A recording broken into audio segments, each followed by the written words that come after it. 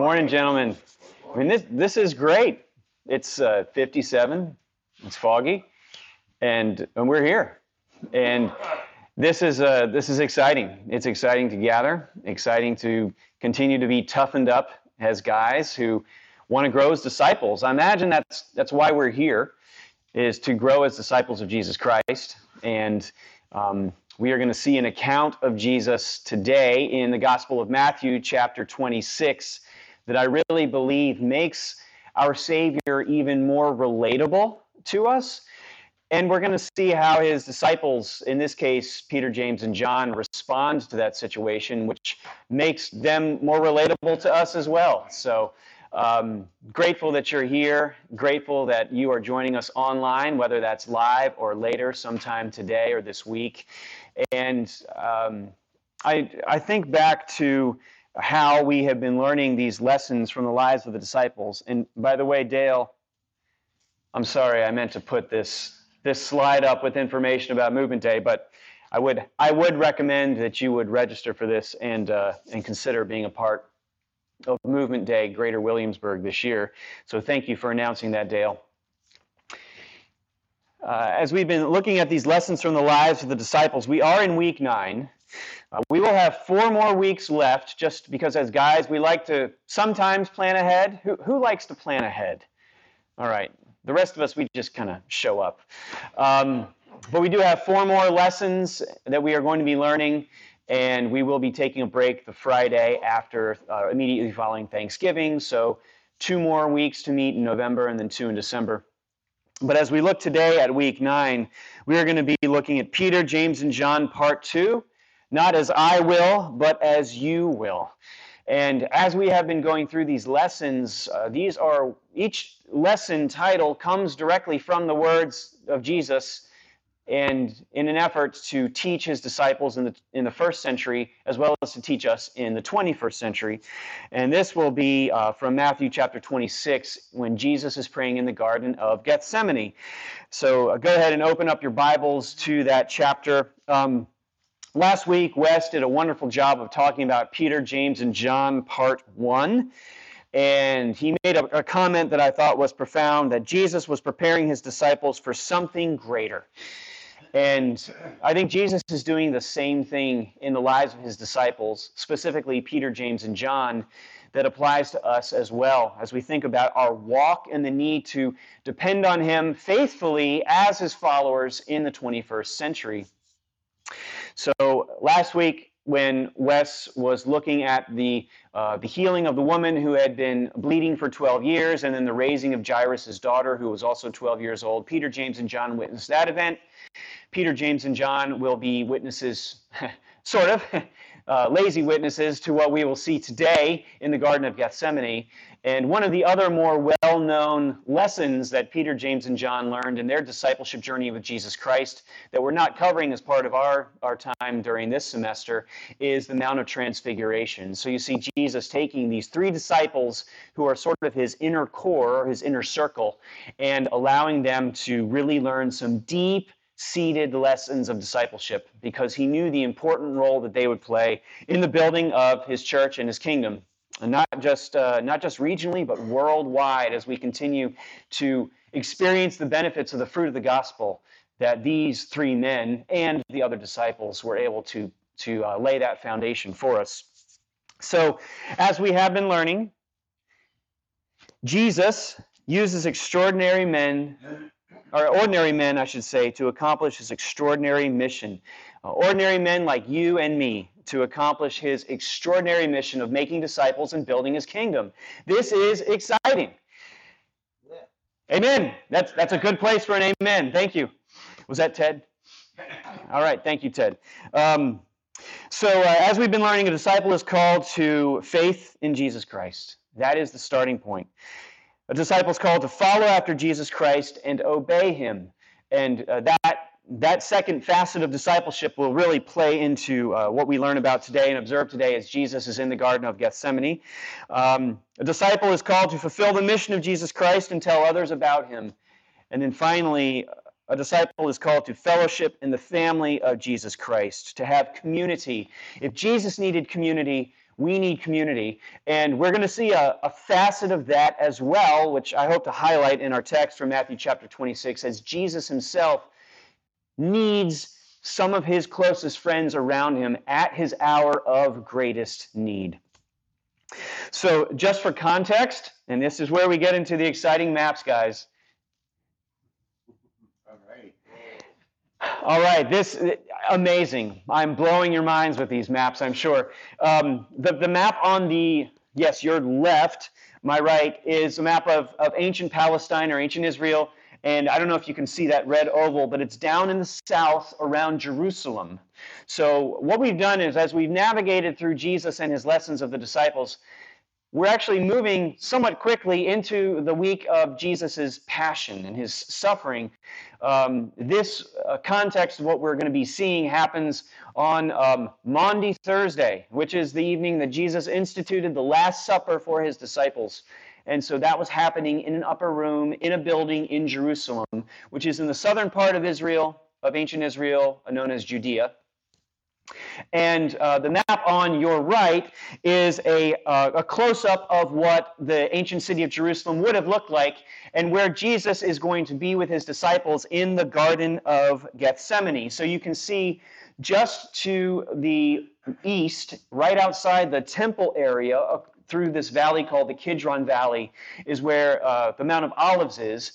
And on the western slope of the Mount of Olives is where Jesus will be in the Garden of Gethsemane. And just so you know, for reference, we have, if this building were the ancient city of Jerusalem, just for reference point, you can imagine on that far side up towards Route 5, that's kind of where that Kidron Valley and the Mount of Olives would be in the Garden of Gethsemane. The only thing bad about that is I think that would make this area the Valley of Hinnom, or Gehenna, which is a place where you do not want to be, because that is the illustration that Jesus uses when he talks about hell. So not to say that that's where you're sitting, but just for reference, it's to the east, and it is across from the Temple Mount area on the western slope, so overlooking the city of Jerusalem. Now, I know a few, Bill and my dad, who's been to Israel before? Okay, Stan, a few other guys.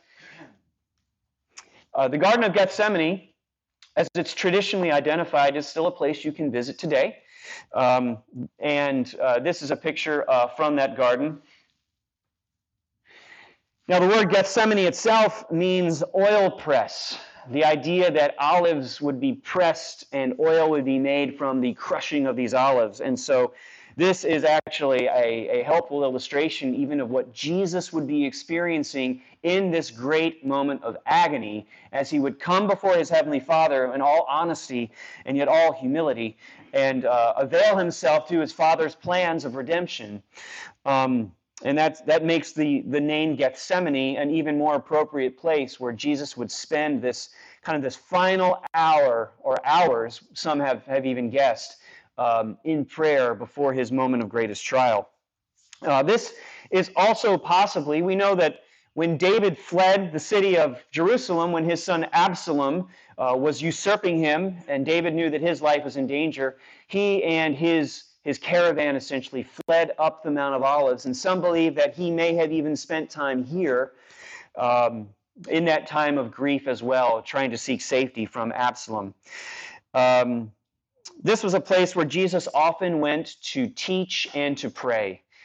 We find clues of this in Luke chapter 22, verse 39, as well as John chapter 18, verse 2. This is why Judas knew where to find Jesus the night that he betrayed him, because this was a common place where Jesus would go to teach and to pray.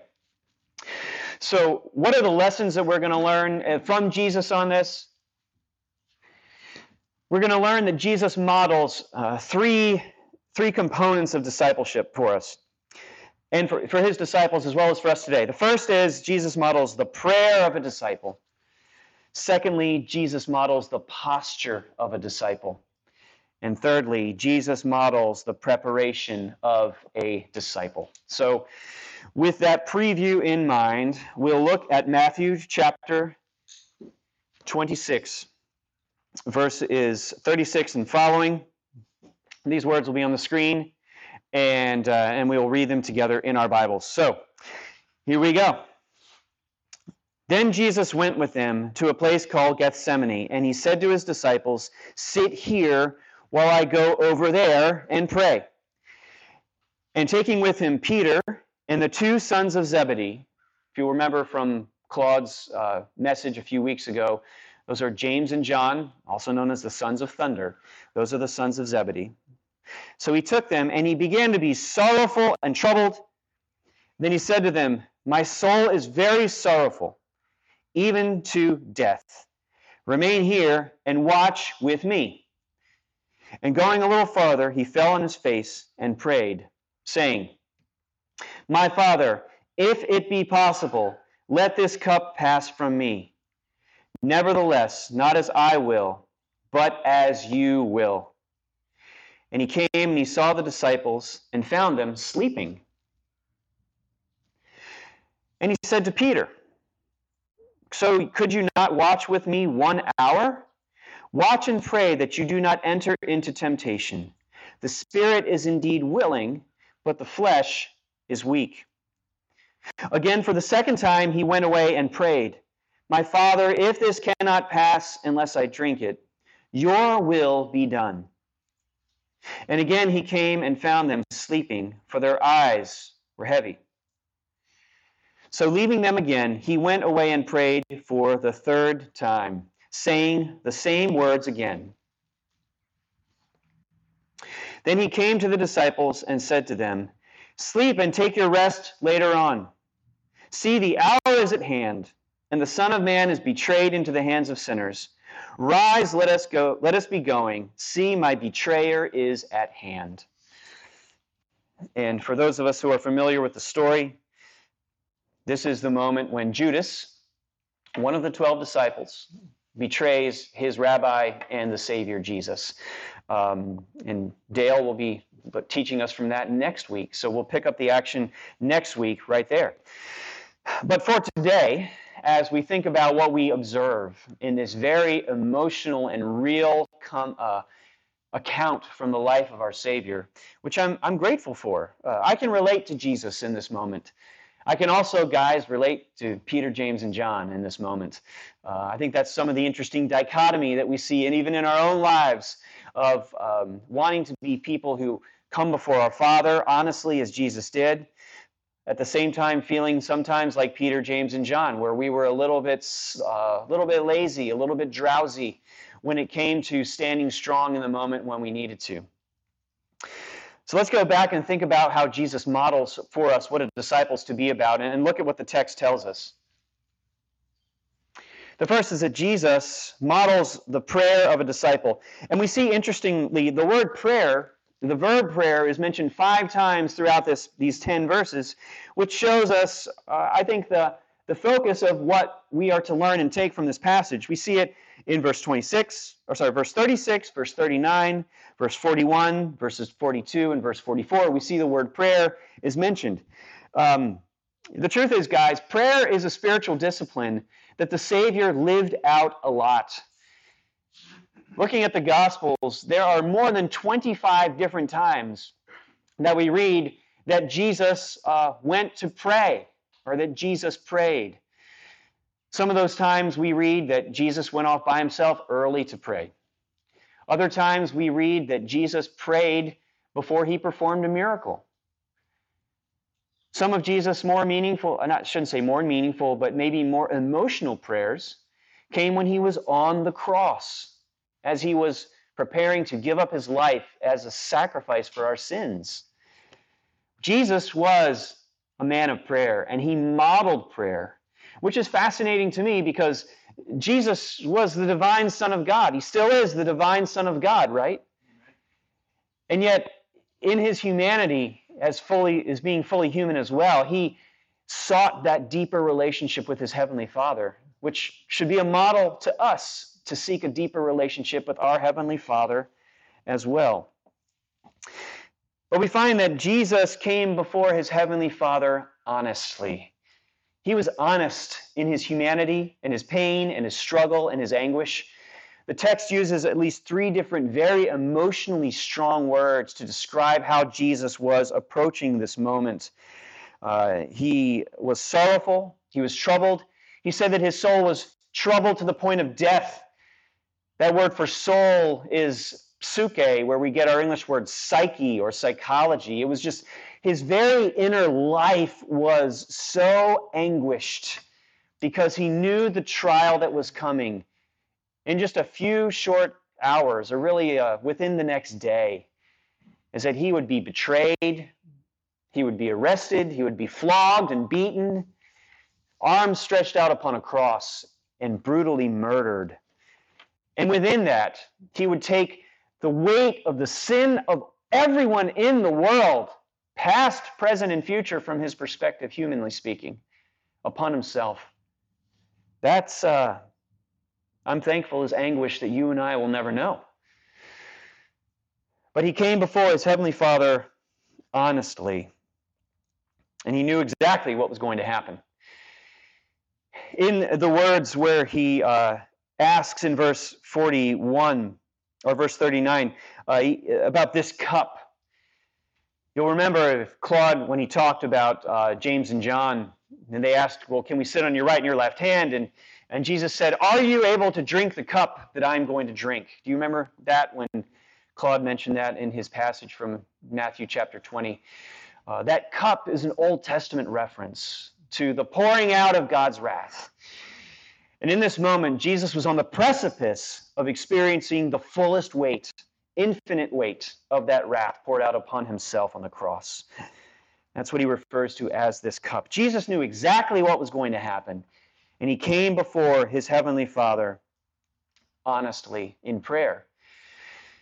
Now, thinking back to what Wes shared with us last week about how Jesus was preparing his disciples for something greater, here Jesus is modeling prayer for his disciples and for us.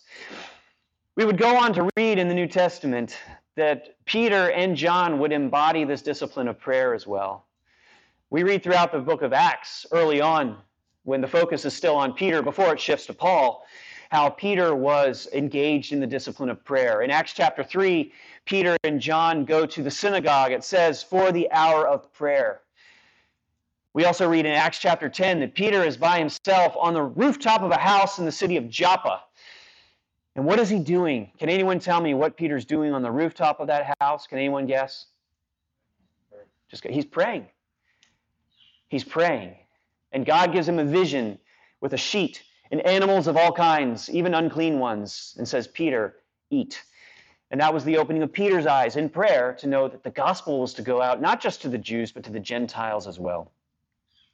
We even find John at the end of his life on the island of Patmos, off the coast of Turkey in the Aegean Sea, that he is on the Lord's day in the Spirit. He says, he writes, he was in the Spirit, he receives this revelation in Revelation chapter 1, and Jesus Christ appears to him. Now, I believe that the reason why he was in the Spirit is because he was in isolation, but he was praying. And think about the wonderful words in Revelation that John received because he was praying. And now we have that in our scriptures. So Jesus modeled prayer for his disciples. Well, what else did Jesus model? He modeled the posture of a disciple. We see this in verses 39 and 42. And here's what I mean by that. Jesus, guys, was physically prostrate. It says to us that he went a little farther in verse 39, and he fell on his face. This is again to express that anguish that he's feeling. He fell on his face. I know I have from time to time. Have you ever had those fall on your face times of prayer of, oh, Lord, I am just coming before you in total desperation here. Jesus falls on his face. But he was also prostrate spiritually. This is what's most remarkable, because we can come before the Lord in prayer and we can throw ourselves physically on the ground and say, oh, Lord, I'm in anguish here. But spiritually, Jesus modeled a posture for his disciples and for us that is remarkable in the words that he shared, because in his posture, Jesus submitted his own will to that of his heavenly Father.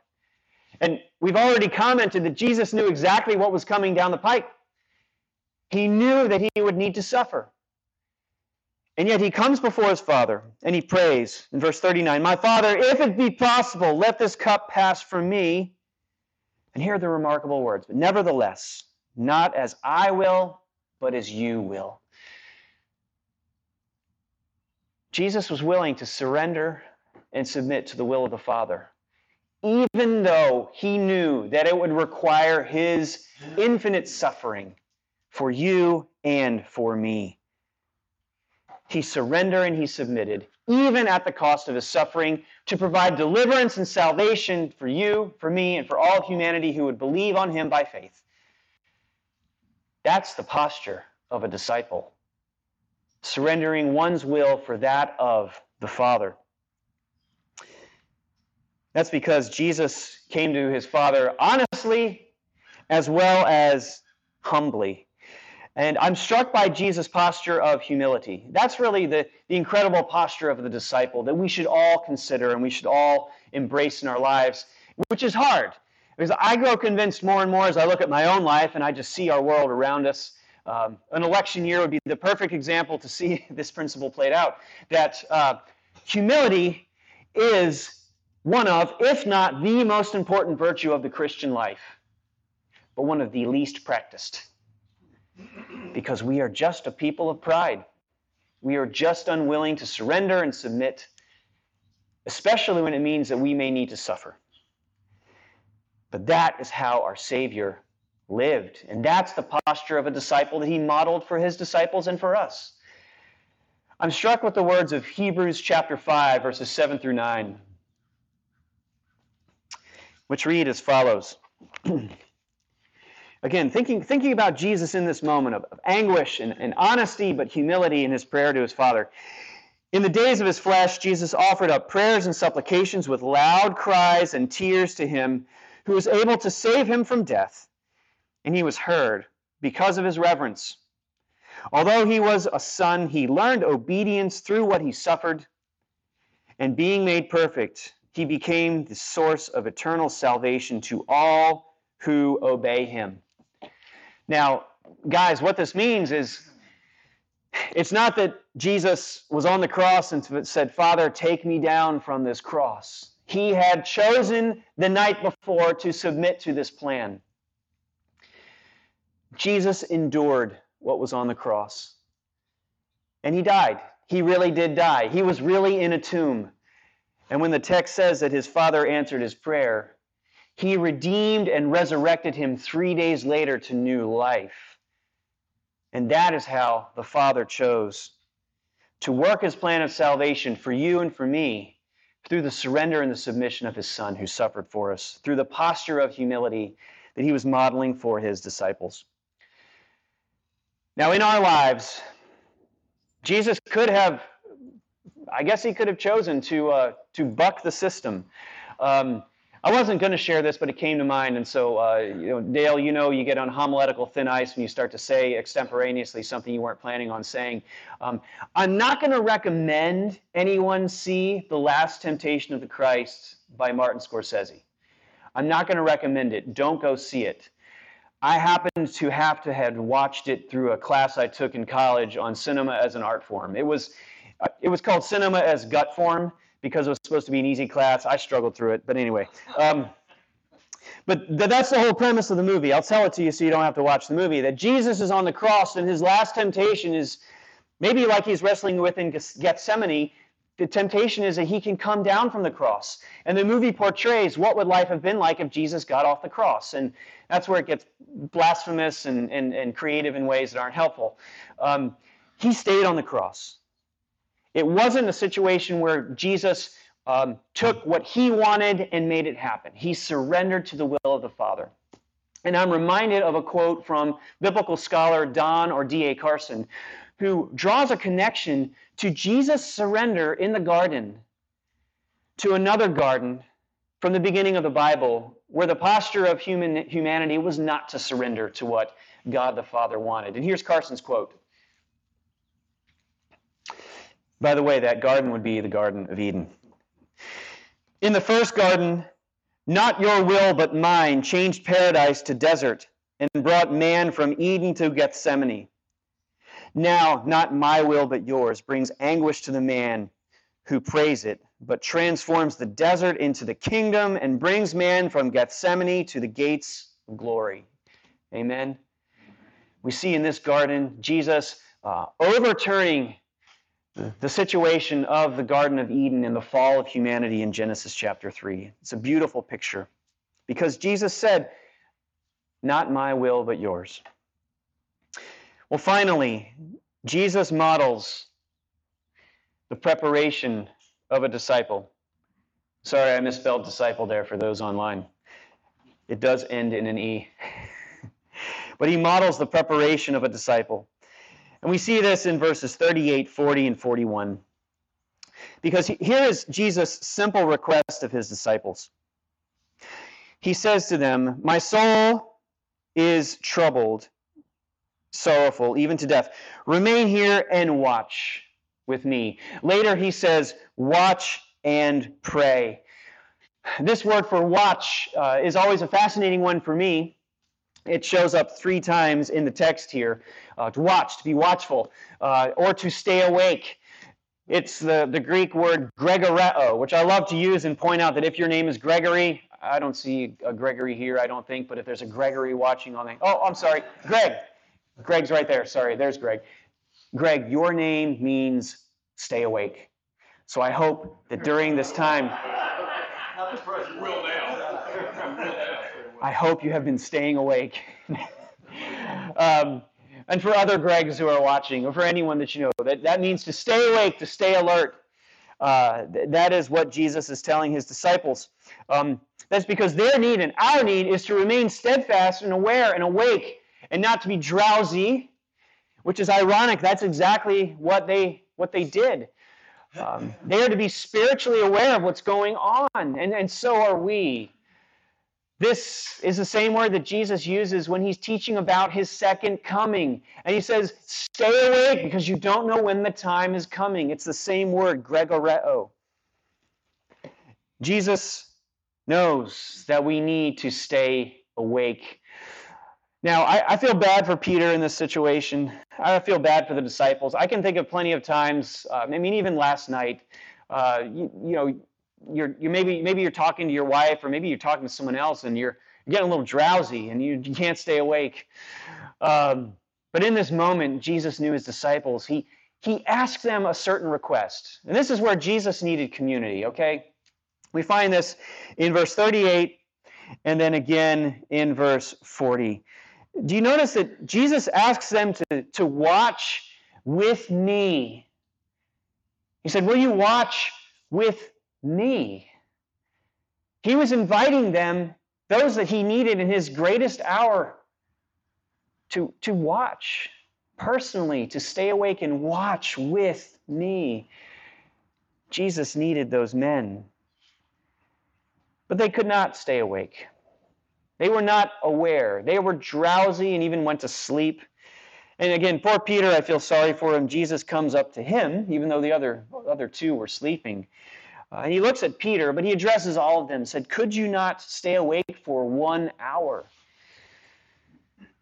And he goes back, prays, comes back again. Same result. They were sleeping. Goes back a 3rd time. And I'm not saying it wasn't late. I'm not saying they didn't have the right to be sleepy and tired. But Jesus is taking a physical situation and drawing a spiritual truth from it. Because Jesus knew that he needed to be fully prepared for his trial, which would come that next day. And he also knew that his disciples would need to be fully prepared for their own trial, which would happen that night. And what was the result for them? They denied him and they all left. They weren't ready. Jesus, however, took on death, and he did it through obedience. Jesus makes an interesting comment here. The spirit is indeed willing, but the flesh is weak. I think what he's talking about there is we have desires humanly to do the right thing, but sometimes we just lack the ability to do it. And the result is That is, at his hour of greatest temptation, Jesus was ready, but the disciples were not. So what do we take from this as we wrap up? Our application is this, guys. We should come before our Heavenly Father in prayer often, honestly, and humbly. We should come before our Heavenly Father in prayer often because just as Jesus understood, this was an important part of the spiritual battle. It was an important part of his life. It should be an important part of our lives too. If Jesus needed to pray, don't you think we do? The answer is yes. And he came before his Heavenly Father often. We too should create space in our lives to come before our Heavenly Father in prayer often. That is why Paul writes in 1 Thessalonians 5:17, pray without ceasing. Now, if you're looking to memorize Scripture, guys, and you want to start off on a good note to give yourself some confidence, I would recommend 1 Thessalonians 5:17. Pray without ceasing. You can do that. But more importantly than memorizing the Scripture is applying the principle. Well, I had one professor once say that this verse is referring to prayer almost like when you have a hacking cough. You've heard that, that sort of repeated stuttering cough. It's almost like that should be how we're praying throughout the different seasons and parts of our day. It's not that we're always on our knees, but that we're constantly taking those moments of space to pray before the Lord, to give Him thanks, to give Him praise, to bring a request before Him. But we are to pray often. We are also to pray honestly. Think about Jesus in this moment. He was honest before His Heavenly Father. He was honest before His men. He said, "My soul is troubled. Will you pray with me? Pray and watch." Father, He was so deeply troubled. In the Gospel of Luke, we see He was so troubled that He was sweating drops of blood, which is, I forget the name of it, hematodema or something like that. I'm mispronouncing it. Please forgive me online.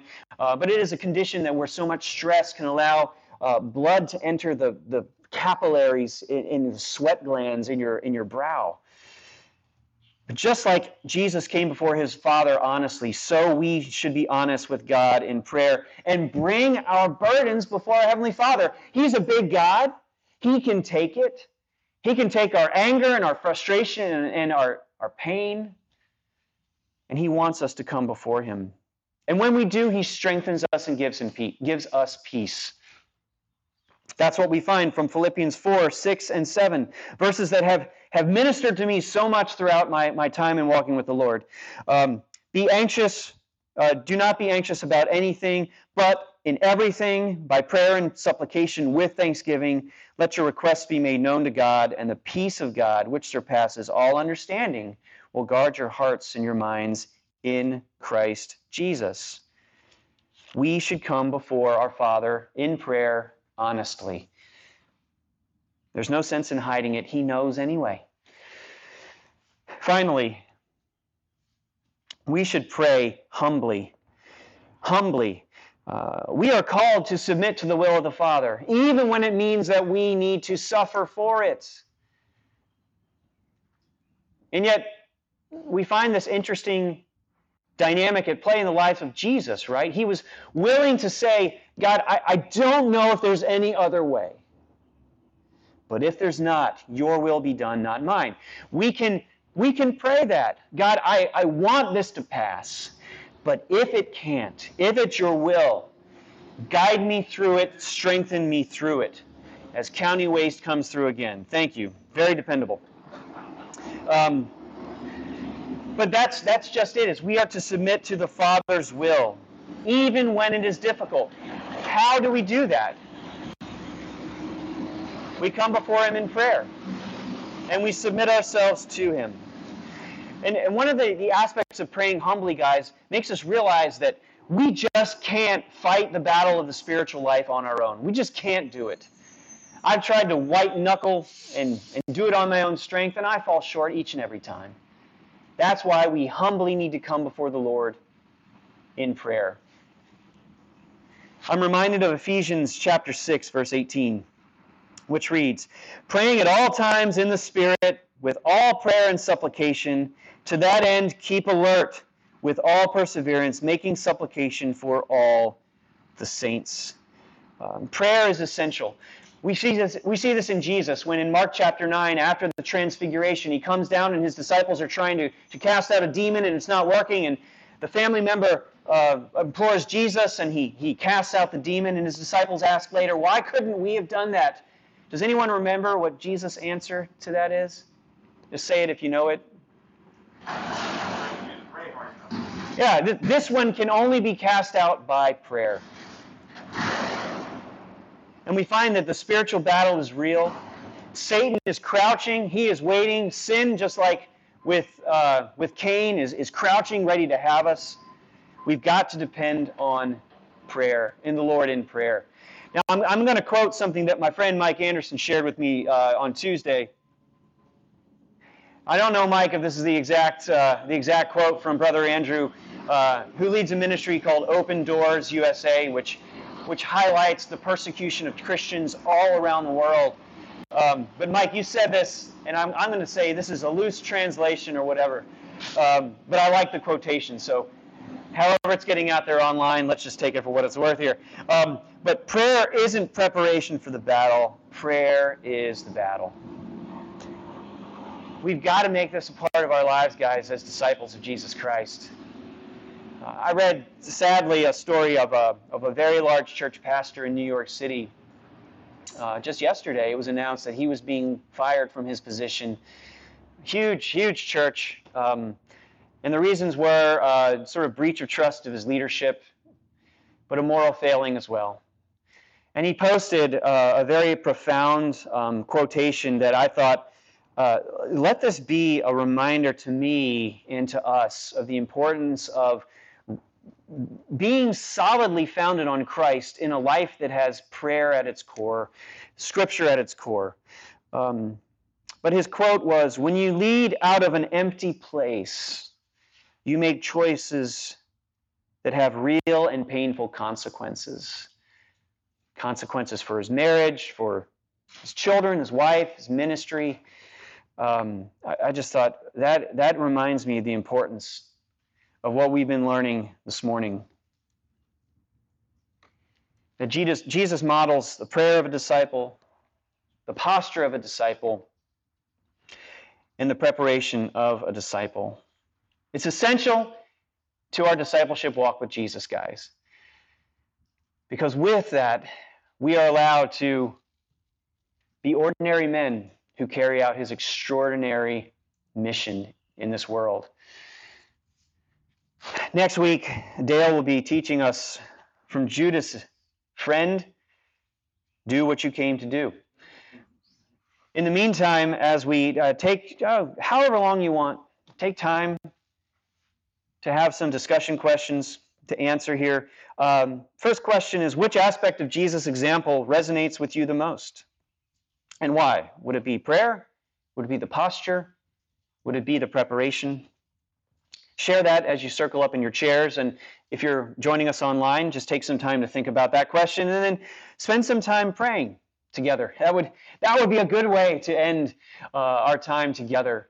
So I'll pray, and then I'll give you guys time to discuss, and then please pray for one another in your groups before dismissing whenever you would like. Feel free to stick around. We are here, and the tent is here for you. So let me pray. Lord, thanks for the reminders to me that this text tells me as Jesus just honestly and humbly comes before you in prayer and yet submits himself even though he knew what was happening, what was going to happen. And that is such an example to us as disciples of being willing to say, not my will, but your will be done. We trust you. We need you. Thank you that we can learn and grow together. Thank you that we even have time, just as Jesus gathered Peter, James, and John around himself, that we can gather around ourselves and pray and encourage one another in this time. Thank you so much. In Jesus' name, amen.